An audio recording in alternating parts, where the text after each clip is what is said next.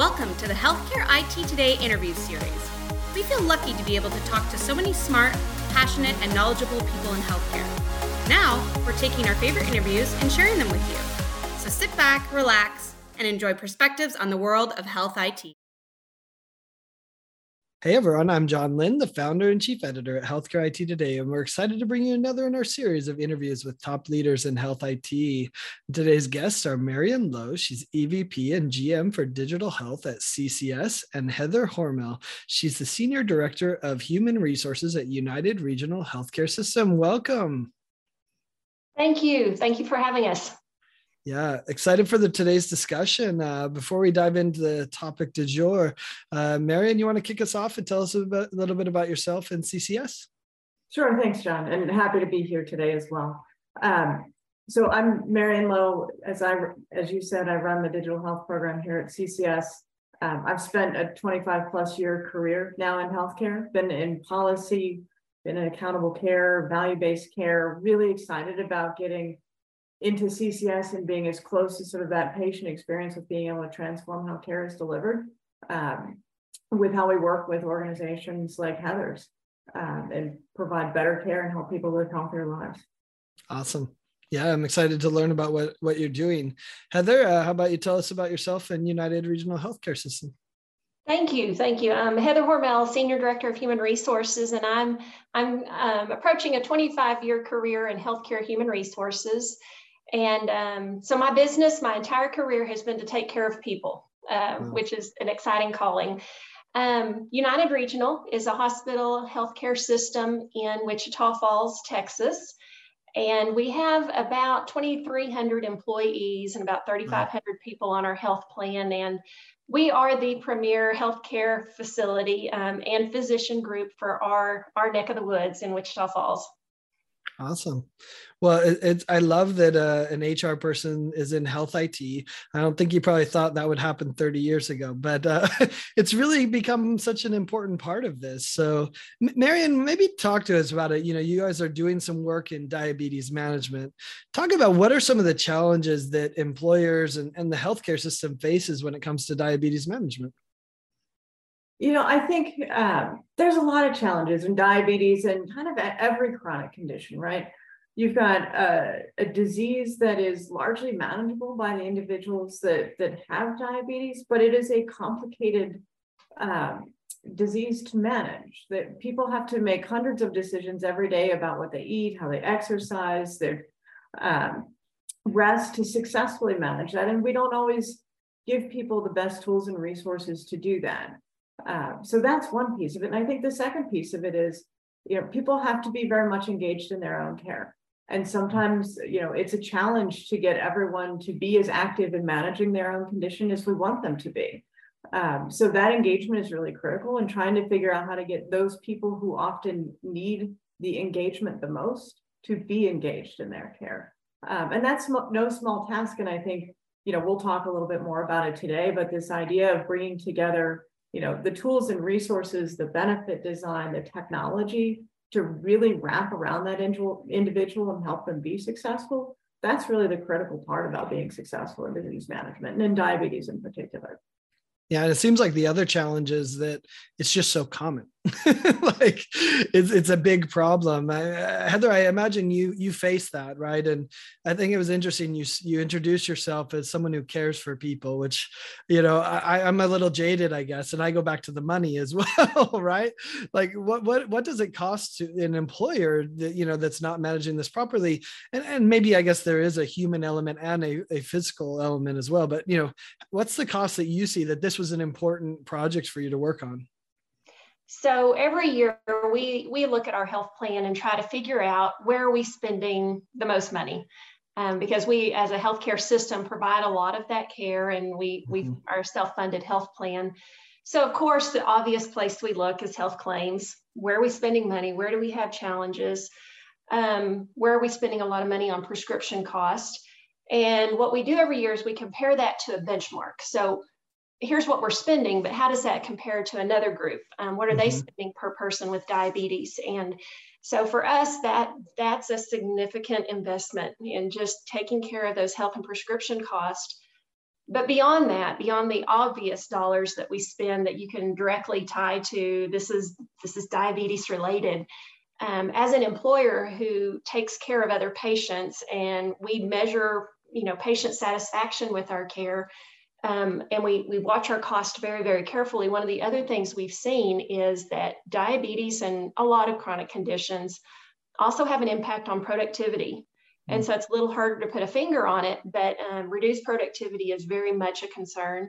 And just how are you able to perform when you're on the job? If your blood sugars are all over the place, it takes your energy that you may need to do other things at your job. And so that's a real concern for us.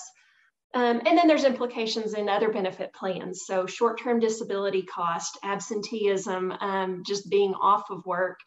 And then life insurance claims, unfortunately, are another area where these chronic conditions can really have an impact if we aren't managing them well. Interesting. Wouldn't have thought of that. Although it's always amazing how life insurance rears its head in healthcare. There's a lot of apps out there, right? Diabetes apps. I mean, it seems like every week I get a new one that's addressing, because it's such a big problem. Why do you think those maybe fell short? And why did you choose CCS and their approach to kind of address this problem?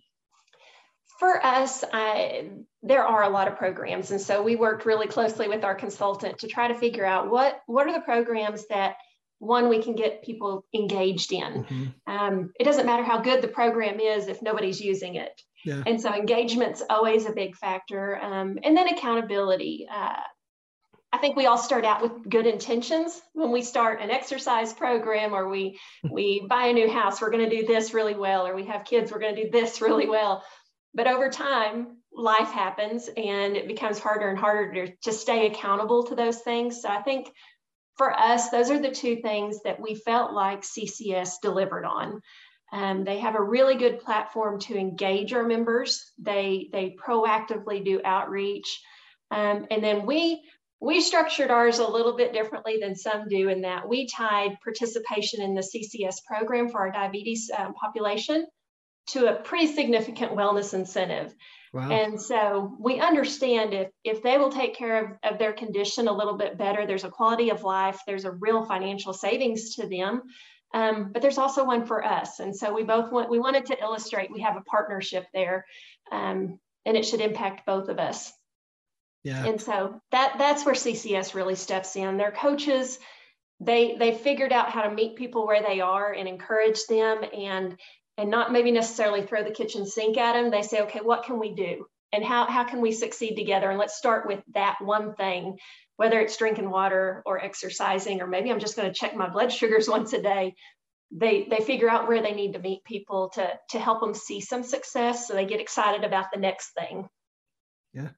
John, the thing I would add to Heather's, I think what you just heard her talk about is exactly why, I get excited about what we're doing here, which is, there's a human aspect here. What we know from the literature and the research, and what we know from our experience with our own phones, right? My phone is a junkyard of apps that I've only used once, is that it makes a difference whether or not there's a human level of engagement. Apps by themselves, we know that fewer than 2% of the people stay on a digital health app long enough to actually get a clinical benefit of it. Wow. So, you get from that sort of, did we get you engaged in the program? Did you download the app? Are you actually using the app? Did you stay with it long enough to get something out of it? And what Heather is speaking to is like, an app is a supportive piece of the equation. That benefit the design that drives the engagement, the human element that gets those people involved, the method by which you engage is what keeps those people involved in the program and gives them the tools to be successful and to take advantage of the technology that we lay out as a foundation for that. Yeah. It's a good description too, because if you think about that, the apps that are sitting there not being used, right? I mean, they've even gotten to the point where they're now notifying me, hey, you don't use these 10 apps. Do you want to uninstall them? Which is interesting.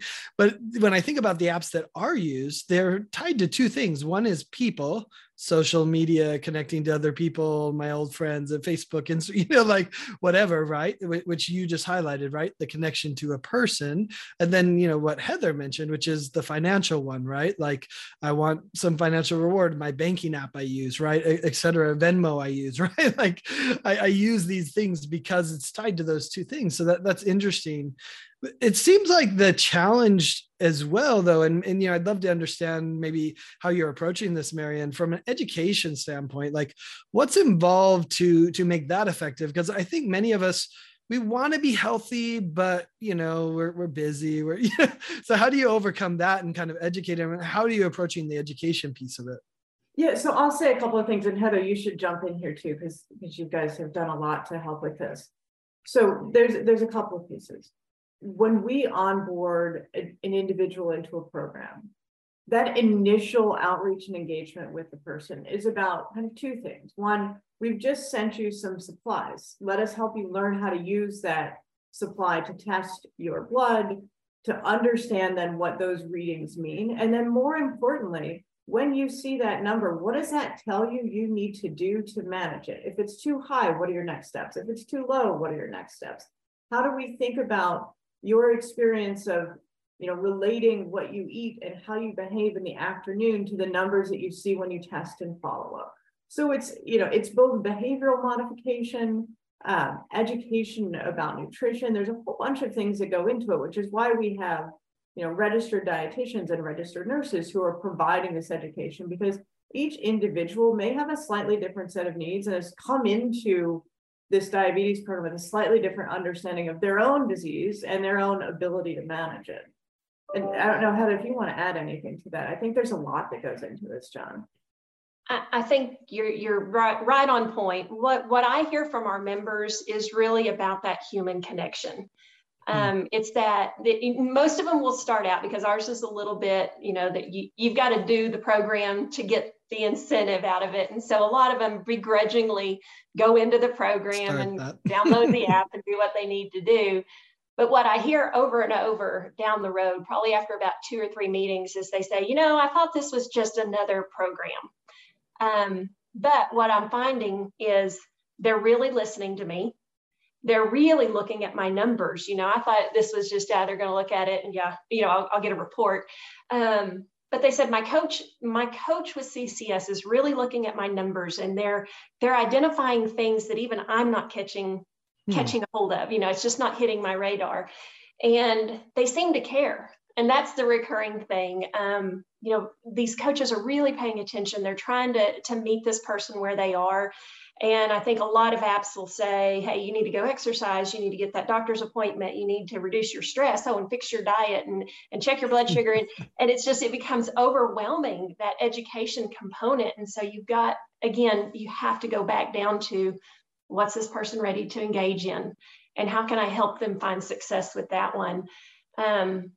And that's where I think the magic sauce is with CCS, is their coaches are engaged in readiness to change. They understand how to connect with people, and that's when they win them over. Getting free supplies is great. That removes a barrier. And I think that's where we started this program, is we're going to make this free. It removes that barrier. They don't have to schedule it quite as hard. You know, there's no fee. But what we found people really like even more than that is someone's really helping me manage this beast, this scary thing that I have to deal with. Yeah, and there's probably a lot of denial there as well that has to be overcome in a lot of them. I think it's interesting that you're bridging that gap between the physical and the virtual, though, right? And it's, do you get some tie in there because the supplies do come there, that they have to, okay, well, I got to order my supplies, so I need to go there, and then, oh, now I read the message, or you know, how integrated is that, and how important is the physical versus virtual and integrating that?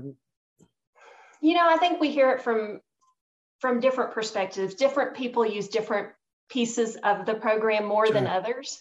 But what I love is that if they do an outreach by phone, that coach is going to trigger, hey, I noticed it's been 90 days since you ordered your supplies. Do we need to do that?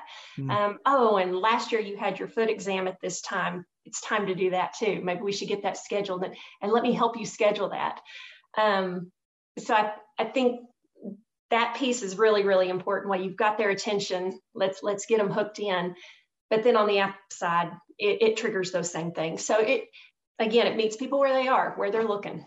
Yeah, I think that's the challenge, right, Marion? And kind of give us a view, where is all of this headed? What's next for diabetes management at home, and the ways we can connect with this population?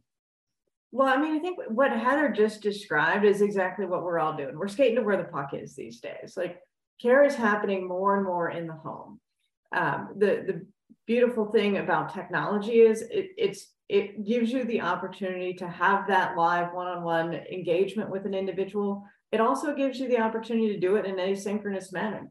You might not be the person who wants to have a chat right now, but you might want to be able to sort of dig through some resources. And so what I think we're trying to do here is to marry up taking those barriers down, be it financial, be it logistical, of getting the supplies into the person's hand at the point at which we know they've been consuming them, we know they need more. And that's enabled by the relationship between the technology, the employer with Heather's group, and the service that we're providing. So we provide, the supplies, the education, the outreach, and the monitoring, and we're able to do that when the individual needs it most, be it in their home, on their way to work. That's the beauty of what technology allows us to do. As Heather said, we can meet them exactly where they are, and we can do it with the tools and resources that they need. I mean, what strikes me is that you're able to do this at scale. Like, what's the key to being able to do this kind of personalization, right? Which we all know and love, and we all want to be personalized. What are some of the keys to be able to do that at scale? I think it's a couple of things. So, the beauty about CCS is that we're building this program off of a very well-established 20+ year history of a distribution business. And that's a big part of what we're talking about here, is being able to get things to the patient in their home. So you've got a really good foundation there that we're able to leverage. And I think the second thing is, when you bring together sort of the technology and the benefit design, I don't need to be on the phone with somebody every day, but I need to be able to allocate my resources and make sure that I can see through the data and the analytics when an individual needs outreach, and then have the resources available to meet them at that time. And that's, that visibility, that transparency, that technology enables us to do that in a much more scalable manner. Wow. Heather, it seems like this has been a pretty successful program. Are you looking at other chronic conditions kind of beyond diabetes, or what's next for you as you look forward? So for us, we're not indifferent than anybody else in the nation.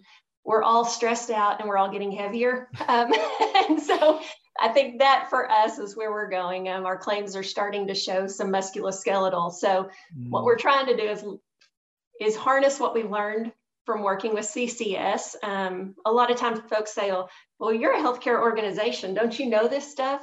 Yeah, we do. But that engagement piece is where we all kind of have our challenges. But trying to learn from our relationship with CCS and transfer that over to, how do we better meet people when they have a need on the mental health side, or musculoskeletal. That's actually the one we're most focused on right now, is because that's another one of those deals where if my shoulder hurts, I'm likely going to ignore it for a long time. Yep. Until it hurts so bad, I know I have to go get that MRI or that CAT scan, or I have to go make that doctor's appointment and miss work. And so trying to figure out, how do we help them where they are before it becomes this really bad issue, which is exactly what we've done with diabetes with CCS. Awesome. Heather, I feel like you've been looking at my medical record, diabetes risk, musculoskeletal stress, and mental health. Thanks for, we're all there with you.